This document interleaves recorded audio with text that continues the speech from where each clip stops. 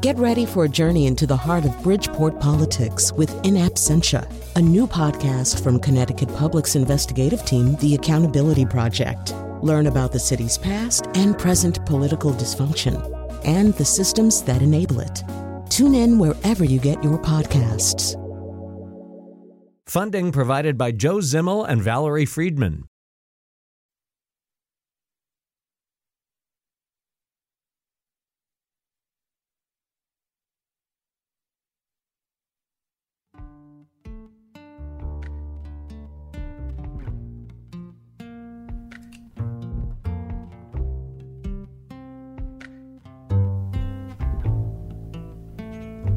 This is Where We Live on Connecticut Public Radio. I'm Lucy Nalpathanchel, broadcasting remotely. Colonial history is required learning, but often that history in our country focuses on the early settlers and the founding fathers. How many of us remember the perspective of an enslaved person included in our school lessons? Today, Where We Live, we talk with historian and author Elizabeth Norman. She's written a book for students called Venture Smith's Colonial Connecticut. Smith documented his life in an autobiography. It's one of the earliest known books by a formerly enslaved person. And later we talk about how Connecticut is the first state in our nation to require high schools to offer courses on Black and Latino studies. First, joining me now on Zoom, Elizabeth Norman, publisher of Connecticut Explored, that's the magazine of Connecticut history, and again, the author of Venture Smith's Colonial Connecticut. Elizabeth, welcome to our show. Thank you. It's great to be with you. Later, I want to talk more about Venture's autobiography. But first, for our listeners, can you sketch the life of Venture Smith for us? Tell us a little bit about his early life. Well, he was born in 1729 or so. We don't know the exact date, in an area of West Africa, which has also not been exactly identified, but in a place that is now the country of Ghana. His name was Brotier. He was the son of the leader of his village. And, he grew up, he was about 8 or so when what he calls an invading army of a white nation, which would be an invading army. Slavery was, practiced and prevalent in the area, kind of swept through his village, murdered his father right in front of his eyes. He was separated from his mother and his brothers and sisters and captured and taken to the coast to a well-known slave trading port, Anamabu, and put on a ship and purchased by a Robinson Mumford, who was the ship's steward, as his kind of personal investment, who renamed him Venture, very symbolically. And he survives the Middle Passage, on which many died. He doesn't talk an awful lot about that experience in his narrative, but he does say that all who survived were sold in Barbados, except for himself and 3 other enslaved people. He's brought to Newport, Rhode Island, and he lives for about a year with Robinson Mumford's sister, where he learns English, and he's there because Robinson Mumford goes back to sea. Mumford returns and then takes him to Fisher's Island, where his family has leased Fisher's Island, New York. Interestingly, Fisher's Island, though part of New York at this time in the 1740s, early in the 1660s, 1600s, had been owned and was still owned by the Winthrop family. And of course, John Winthrop Jr. was an early colonial governor of Connecticut. So Connecticut connection there. It's a large farm. When George Mumford dies, Captain George Mumford, Robinson's father, dies, he has as many as 25 enslaved people. So this isn't a small scale operation by any means. So Venture grows up. When he's a young man, he marries a fellow enslaved person, Meg, there in 1754. There are examples of his resistance throughout. And interestingly, shortly after he marries Meg, he runs away with, also very interestingly, an indentured Irishman and 2 other enslaved men. But he decides, they get to basically off Montauk, Long Island. He has to sort of turn in the Irishman and return. But what happens is, after that is, Mumford decides to sell Venture. And he sells them to, this is now Venture's third owner. Robinson Mumford, and meanwhile, has died, so Captain George Mumford is his owner. He sells them to Thomas Stanton II of Stonington. And Venture's separated from his wife, Meg, and his newborn daughter, Hannah. She's literally a month old. So Elizabeth, so he would go on to have 3 people that owned him at one point or another. Before we talk more about his adult life, what was it like at that first place in Rhode Island under Mumford, this place that once had 25 enslaved people? Did he endure a lot of torture, for lack of a better term?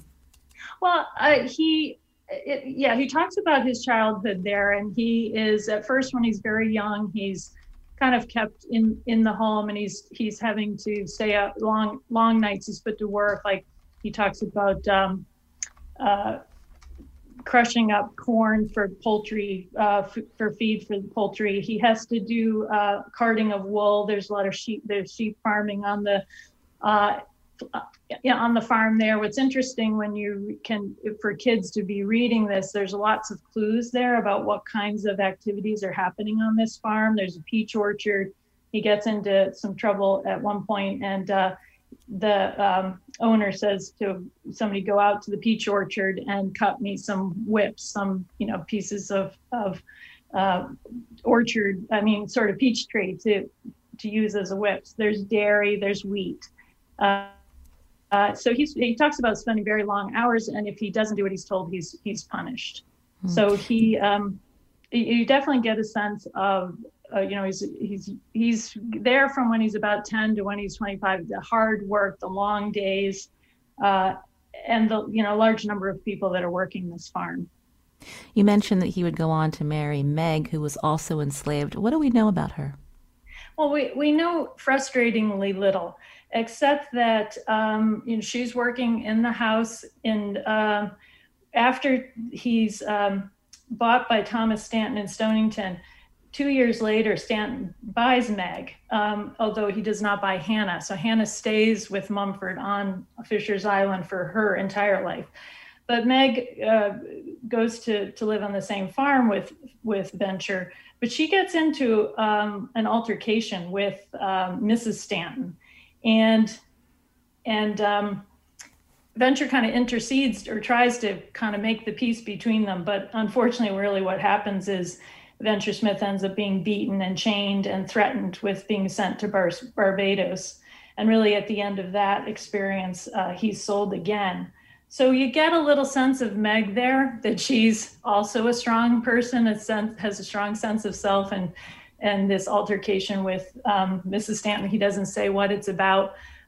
He tries to calm things down, but you get a frustratingly little view of Meg, unfortunately.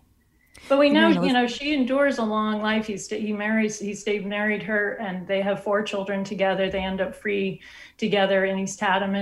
We'll talk about that later, but he pays tribute to her at the end of his life. So she's clearly an important life mate for him. You're hearing Elizabeth Norman here on Where We Live. She's the author of Venture Smith's Colonial Connecticut. As we're learning more about Venture Smith, again, someone who was enslaved as a boy, who would end up living first in Rhode Island and then eventually in Connecticut. You mentioned, Elizabeth, that he married Meg and they had a daughter, Hannah. He was separated from them. Eventually, he would go on to purchase his freedom. Tell us that story. He... after, I guess, by the 4th or 5th owner, and lots of adventures and lots of very interesting parts of his story, he is owned by Oliver Smith of Stonington, who allows him, and I put air quotes around that, very freighted word, to work outside of the work he does for Smith to earn money. And this is something he has done throughout his life, to save money to buy his freedom. So Oliver Smith gives him a pathway to freedom by allowing him to earn the money to buy himself from Smith. And so he eventually does that, and he becomes free when he's 36 years old in 1765. He pays what he calls an exorbitant amount of money for himself from Smith, and then he sets to work to then buy the rest of his family. Mm. Remind us what slavery looked like in our state in the 18th century, Elizabeth. Well, it's typically described as kind of small in scale, although there are definitely examples of larger scale, little more plantation style, 20, 25, enslaved people on a farm. But typically it was a minister, which surprises a lot of people, a merchant, professional people with some money, who have purchased enslaved people, one or two, typically kind of in a small scale, living in the attic or in kind of within the home, and very, kind of living closely within the kind of, typical colonial farm. I don't want to imply that means there was a familial relationship, because it was always a relationship of oppression. But that was sort of the typical, but what's interesting, and I think what's not well understood, is enslaved people did all kinds of work. So they were very skilled at a lot of different things. They were shipbuilders. They were, they weren't just farmers, but they were shipbuilders. They had all kinds of different blacksmiths, all kinds of different skills that they attained because they were doing all of the work really of working in this colonial economy as it develops. So tell us more about the work that Venture did after he was able to buy his freedom and eventually his wife and his sons. Well, that's one of the kind of, I think, wonderful things about his story as he tells it, is he describes so many things about the colonial economy for anybody. He is a fisherman. He does a lot of cutting of wood, and you got to think back to how important wood was in the colonial period. It heated, it was your cooking fuel, your heating.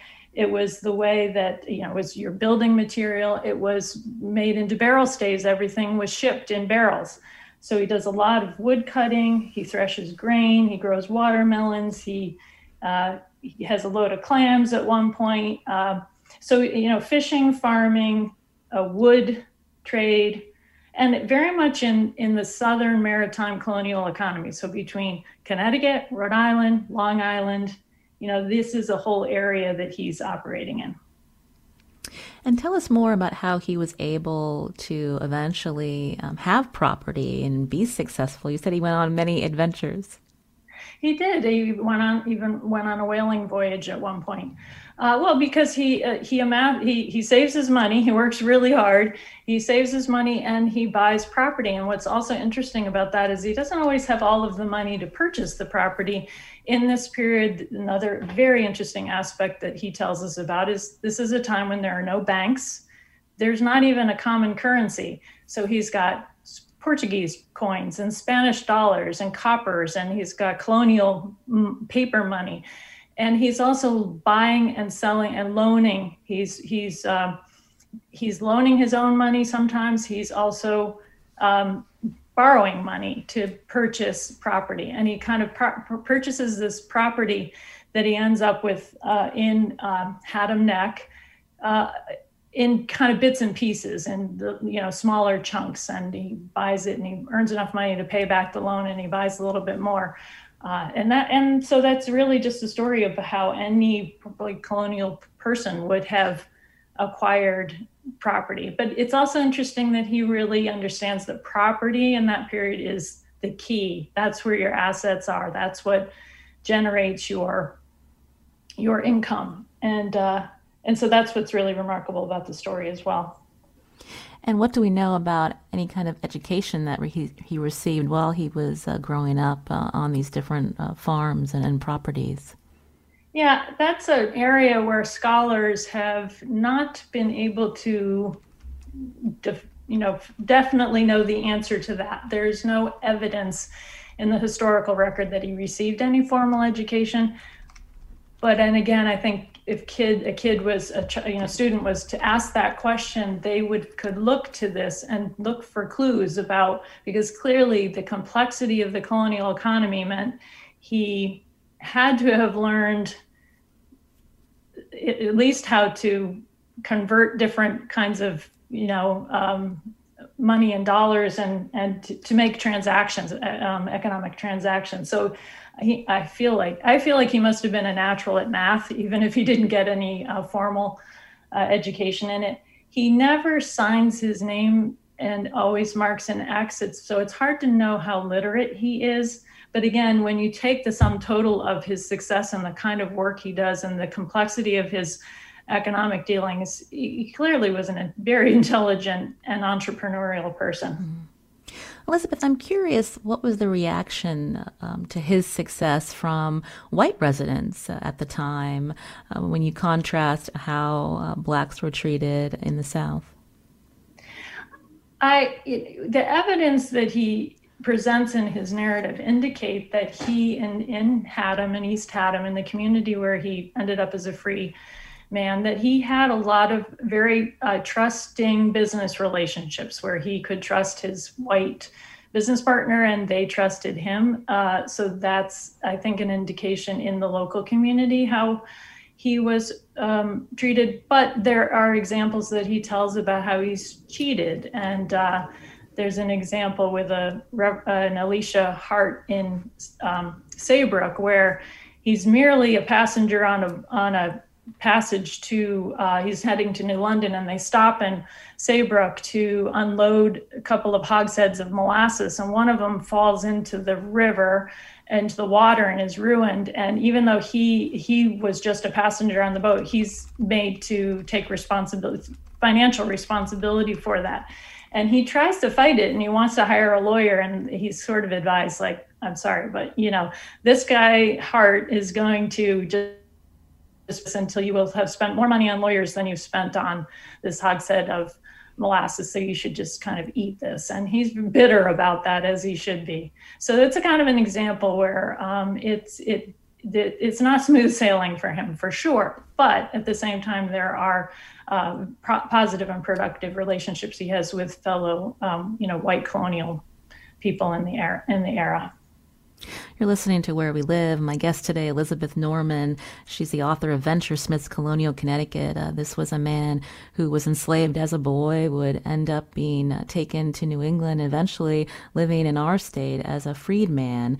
And she has written a book for students, Venture Smith's Colonial Connecticut. We're going to talk more about how we know so much about Venture's life right after the break, and later efforts in our state to require courses in high schools for students to learn Black and Latino history.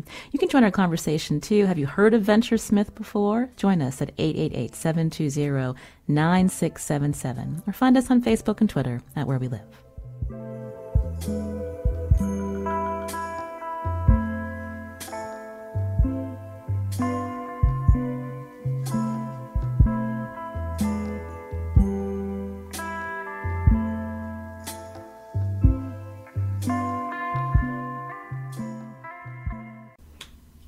This is Where We Live on Connecticut Public Radio. I'm Lucy Nalpathanchel, broadcasting remotely. My guest today is Elizabeth Norman, author of the book Venture Smith's Colonial Connecticut. He was once enslaved, but he bought his freedom and would go on to own land in the Haddam, Connecticut area in 1775.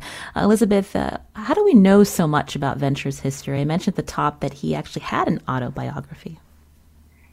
Yes, and I want to kind of make a slight correction, which is that if you on the book cover, the first author who's listed is Venture Smith himself. So I want to be clear that the first two parts, half of the book, is Venture Smith's own narrative as published in 1798.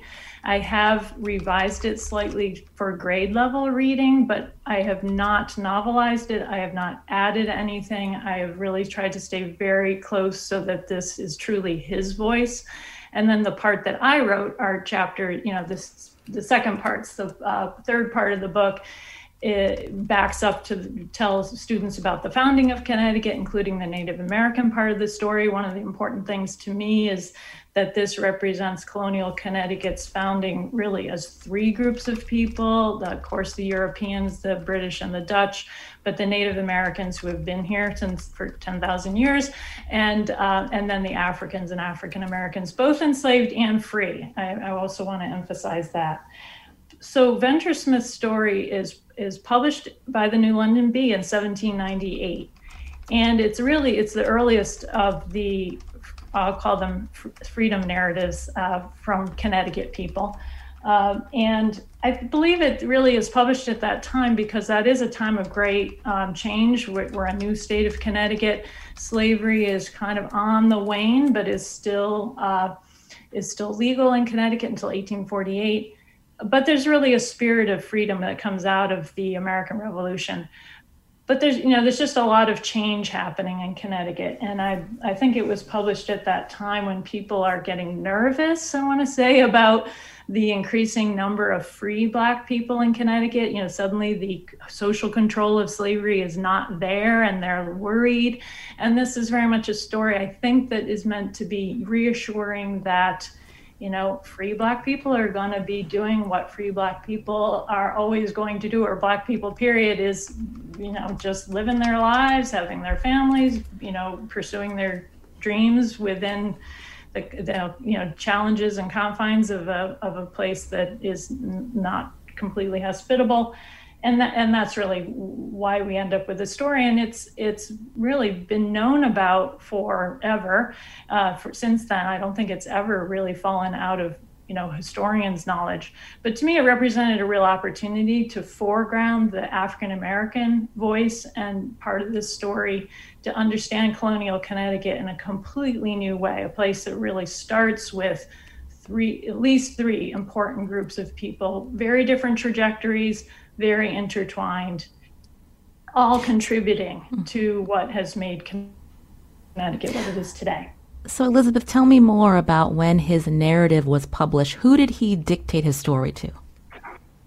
Well, again, we don't know exactly. It was not revealed or written down. There's been some, we know who published it, but we don't know who wrote it down for him. And we also don't know if they were, to what extent they might have inserted their own opinions. I think that's maybe why it's either it tells us what Venture wanted us to know about his life, or maybe in fact what the person who wrote it down wanted us to know about his life. But again, I think it's a kind of a political statement. It's unusual from some other narratives in that it doesn't have a strong religious. It isn't here as kind of a religious tract, which makes it, I think, remarkable as well. You've written this book. Again, you have the words of Venture Smith included as well, and Venture Smith's Colonial Connecticut, with the extra context that you mentioned that you've written. You've written it for students. Why do you think it's important for them to hear this perspective in their school? Again, I think because, well, first of all, let me back up to say that the social studies frameworks that the State Board of Education, State Department of Education in Connecticut has issued in 2015 calls in fifth grade for students to study Native American stories, English settlement through the Revolutionary War. So this same time period where Venture is here. But it asks further. He said, asks a few questions. How do Americans define freedom and equality, and how have American conceptions of freedom and equality changed over the course of U.S. history for various members of various racial, ethnic, religious, and gender minority groups? Is America a land of political, economic, and social opportunity? What was the significance of Connecticut's contribution to the American story? Is the United States a just society, and how has the concept of justice evolved over time? And this, Venture Smith tells us he provides such a wonderful opportunity for students to explore those very complex questions. So it just seemed to me like a great opportunity to really look at Connecticut history and our state's founding and our nation's founding from a really different perspective than kids are usually finding. So tell us more about Venture Smith. What happened to him? So he lives out his life in Haddam Neck, eventually amassing 134 acres, which is by any measure of a colonial person is successful. He's growing rye and wheat and corn. He's got an orchard, he has livestock, he's got a fishing business, he's continuing to do wood cutting. There's a wonderful booklet. It was a archaeological site, and so a lot of evidence about what his life there was like is the result of archaeological exploration, and that publication is available online. But at the end of his life, at the end of the narrative, he says, "I am now 69 years old.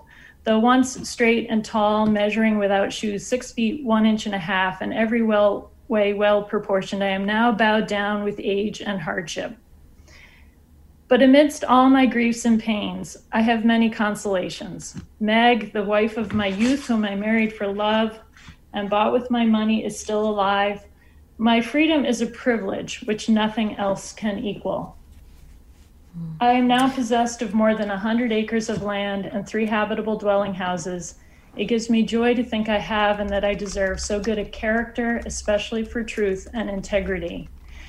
And I think that passage is just so wonderful because he tells us what's important to him.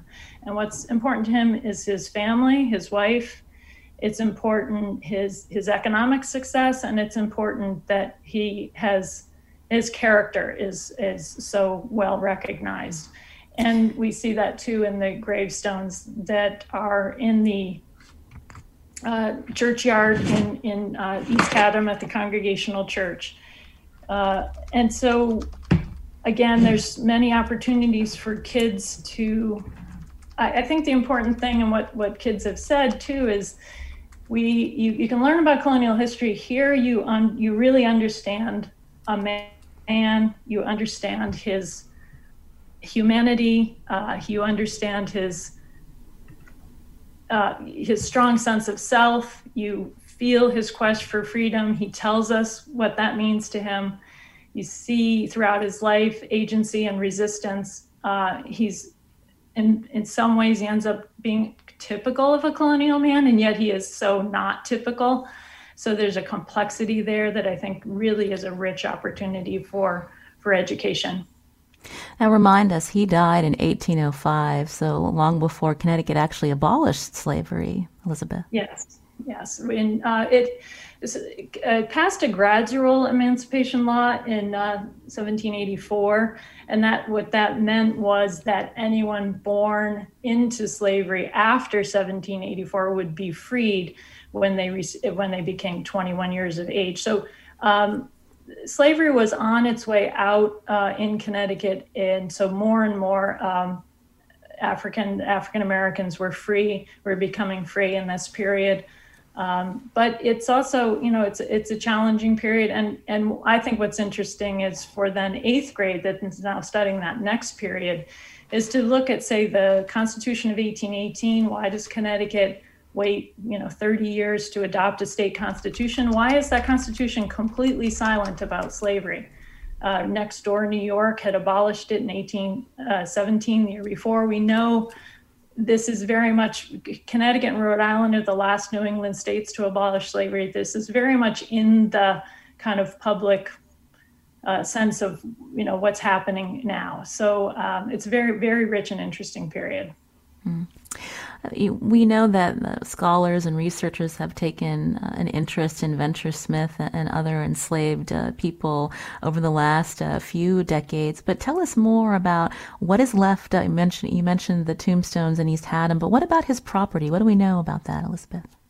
Well, the property is actually not open to the public because it ended up that nuclear power plant there was on this piece of property. So while it has been explored as an archaeological site, it's not a site that you can visit. You can see it, and kind of in the front inside cover of the book, I took a photograph kind of across the Salmon River to the property where it would have been.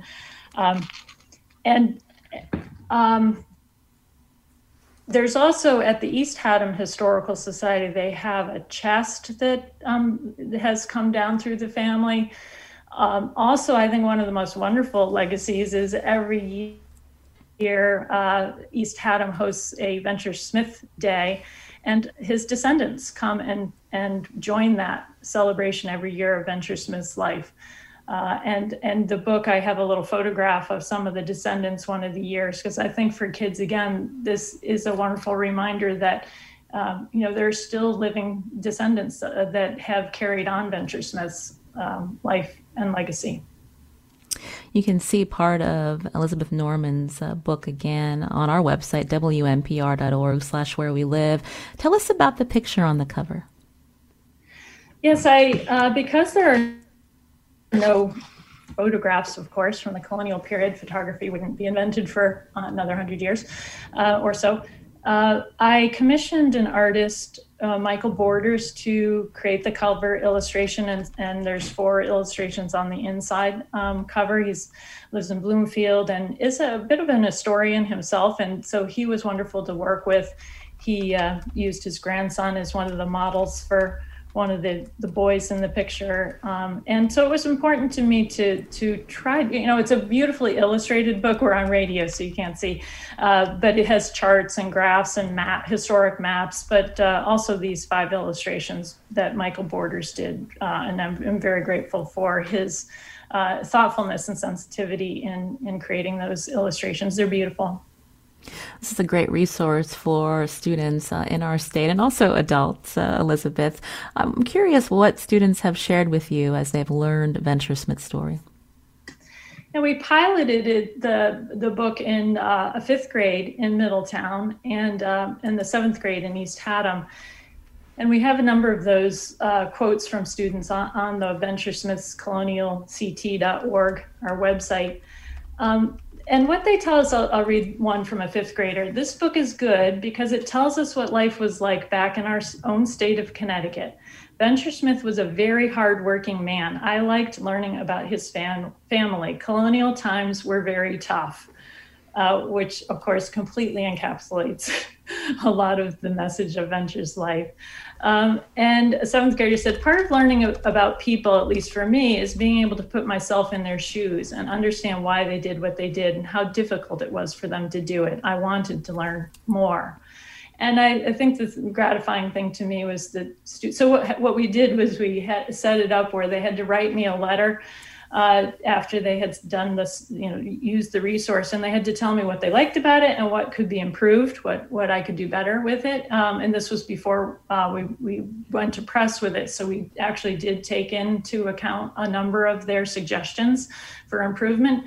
But they really did find the story as compelling as I did. And you really got a sense that they connected with who Venture Smith was as a person, and that they had that experience where history isn't just this facts and figures and timelines and laws and this, that, that it was lived by real people, and they had real struggles and they had real triumphs. And that's all that I had hoped that it would accomplish. I also think it's interesting with this book when we think about how we've all learned history, and important not to only see it from the Eurocentric lens, Elizabeth. Yes, absolutely. Because African Americans have been in Connecticut from the beginning of the colony, from the, and they have, there's also, importantly, slavery is not the only part of that story. There's Ruth and Philip Moore in Hartford in the 1600s were free landowning African American family. And so I also try to emphasize the freedom part of the story as well. Well, we're going to be learning more about efforts in Connecticut to expand the type of history that high school students are learning coming up right after the break. But Tom is calling in from Manchester. Tom, we just have under a minute. Go ahead with your comment or question. Yes, good morning. I'm just commenting. I'm of African-American background. I'm glad that your book came out because it was a previous one in 2012 by 2 white college professors from Eastern Connecticut State University, but I guess it went out of print. I remember buying that.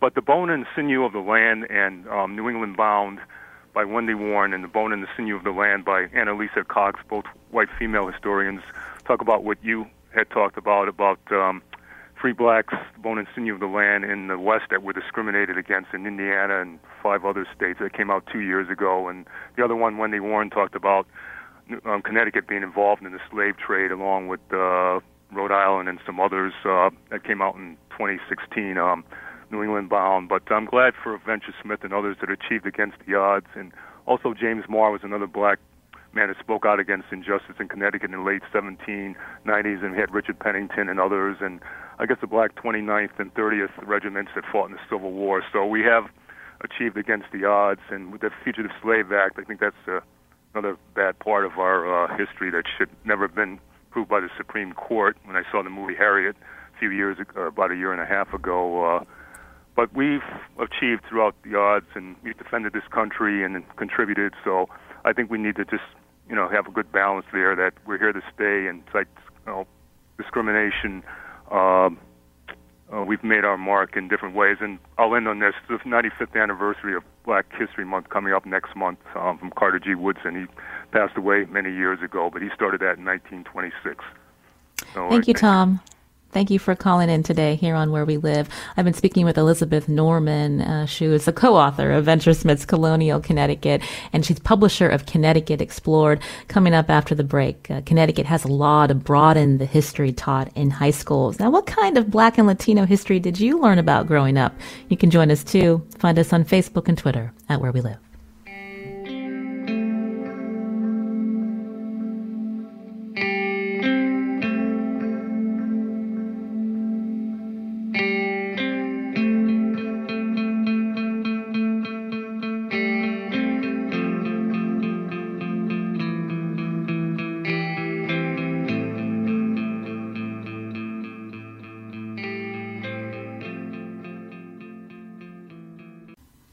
This is Where We Live on Connecticut Public Radio. I'm Lucy Nalpathanchel. We've spent some time learning about Venture Smith, who died a free man in Connecticut in 1805.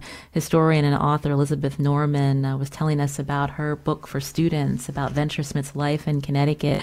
Also, the book includes his own narrative and his own words. Now, students in our state may learn about him because of work by Norman, but how are other students learning about Black and Latino history today? Joining us on Zoom is Dr. Benjamin Foster. He's an adjunct faculty member at Central Connecticut State University, and where he teaches African American studies and religion. Dr. Foster, welcome to the show. Thank you so very much for having me. I understand just this past December, Connecticut became the first state in the nation to require all high schools to offer courses on African American, Black, Puerto Rican, and Latino studies. You were part of that journey to get this requirement in place. Tell us what prompted you to get involved. Well, first of all, let me tell you how pleased I am to be on the program with Elizabeth. She has done such groundbreaking work, and I just want to salute her. We became involved in the project in 2018. I broached Dr. James Thompson, who's the superintendent of schools in Bloomfield, with my idea that we ought to try and get African American history on the legislative docket. So that our kids would have to take this course. And so we began to organize, and we got people such as Dr. Walton Brown Foster, who's a professor at Central Connecticut State University, Dr. Stacy Close, and others, historians from around the state, to meet with us in October of 2018. We knew that 2019 represented the 400th year of African American tenure in these United States. And so we wanted to have it coincide with the 400-year celebration and commemoration that would be occurring all around the nation. And we were able to do that. We convened in January of 2019 at the Legislative Office Building. We had gotten Representative Bobby Gibson to really take this bull by the horn and move it through the legislative process, along with Senator Douglas McCrory. the legislation was approved, and we began to work with the State Education Resource Center, known as SERC, to develop the curriculum content for African American studies. Along the way, I was able to contact some of my Latino and Puerto Rican friends, and we got them to also become involved with the effort to write the curriculum content for Latino and Puerto Rican studies. Dr. Foster, I understand that the Connecticut State Board of Education has approved the curriculum for this course. That was the final step needed to implement the requirement. So can you give us an idea of what students will be learning if they elect to take the course in high school? Yes, I'm glad you mentioned that it is an elective. We weren't able to get it mandated, but students will be able to, as it pertains to the African American component, it will be in two semesters. The first semester, the students will be taught African American studies. The second semester, they will be taught the Latino Puerto Rican component. But we start off in the African American component by teaching our students that we all have a common ancestor based on archaeological and anthropological knowledge, that the oldest human ancestor came out of Africa. And we do that so that our students will feel some commonality. We talk about some of the African empires and the Egyptian civilization. We talk about the Moors in Spain. We let them know that there were internecine warfare in Africa, which led to enslavement. So we want the kids to know that it was not all caused by European merchants and slave traders, that Africans did have some role in the enslavement of their brethren. But we are quick to let the students know in the curriculum that Africans were not a monolithic people. And that's a part of the false narrative. So we are trying to eradicate the false narratives as it pertains to African American people. It's not victimization. Many people are fearful of the curriculum because they think that it's about victimization. No, it deals with certainly what happened to the people, the Middle Passage, and what they endured, and having to be seasoned in the West Indies prior to being sold in North America. But we talk about some of the triumphs, the survival. And then we go on to talk about some of the vast contributions that African Americans have made to these United States in their 400-year tenure here. And so that's some of the information that will be given to our kids. We talk about the post-Obama period. We talk about Connecticut. We go into a little more detail about the great people that came out of Connecticut who made an indelible mark on African American history, both black and white. We talk about Harriet Beecher Stowe, John Brown. We talk about Lemuel Haynes, the first African American to be ordained by a mainline church denomination, Presbyterians. He was also a Revolutionary War patriot, born in West Hartford, Connecticut. We talk about Chuck Stone, the great journalist who helped Adam Clayton Powell move through great legislation that enabled people to get more of the things that they were striving for in the civil rights movement. And so I believe it's a tremendous curriculum. There always is room for improvement, but we've started something that I believe will enable our children to have a better understanding of one another's. You mentioned, Dr. Foster, that this is an elective. Are you worried that many students are still going to miss out on all of this great information that you just shared? Well, certainly I am, but we've made it very clear to the State Board of Education that we will need intensive professional development for teachers, and that there needs to be ongoing outreach to superintendents, and instructional leaders of schools, principals. Having been a principal myself, I know what it entails. You have to work with the teachers and those in guidance to let them know how important the course is and have the buy-in that's necessary. In 2006, as the district coordinator for social studies in a school district, I developed curriculums and in the same topics that we're discussing today. And we saw that it required the counselors being involved, really seeing the value of the courses. And that will have to be done.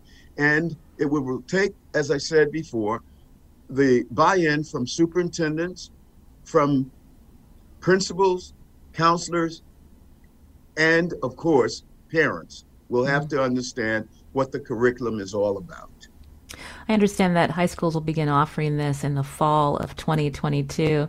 Before we run out of time, I wanted to ask Elizabeth Norman your thoughts on these courses that will be offered along the lines of it's so important to make this history accessible to all. Well, I can't agree more, and I know I'm 100% with Dr. Foster, who would like to see this history taught in all grades, and that's part of why we have included African American history in our third grade book, and again, Venture Smith, because it's for fifth grade, around the fifth grade curriculum, it happens to focus on the colonial period, but we have quite a lot of resources around Connecticut's African American history up through the 20th century on the Connecticut Explored website. We've covered that often in the magazine because it's great American history. And so, yeah, I'm with Dr. Foster, who I know would love to see this really mandated for all grades. And I know he's working. I think that's, I don't want to speak for him. I think that's his next objective. Dr. Foster, we just have 2 minutes left, and so final thoughts as we think about again this course being offered in high schools soon, another year or so. That's correct.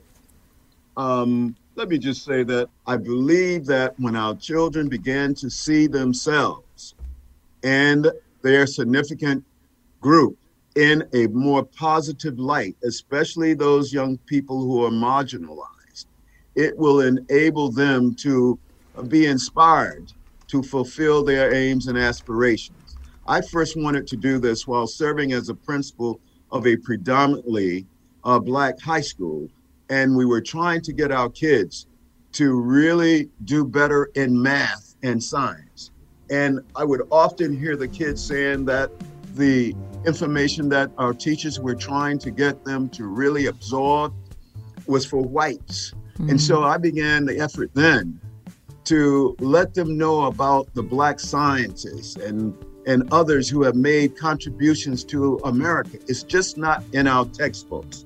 Thank you so much for telling us about your work, and we can't wait to follow up and see how this curriculum rolls out in just another year. Dr. Benjamin Foster and also Elizabeth Norman, publisher of Connecticut Explored. Today's show produced by Tess Terrible. I'm Lucy Nalpathanchel.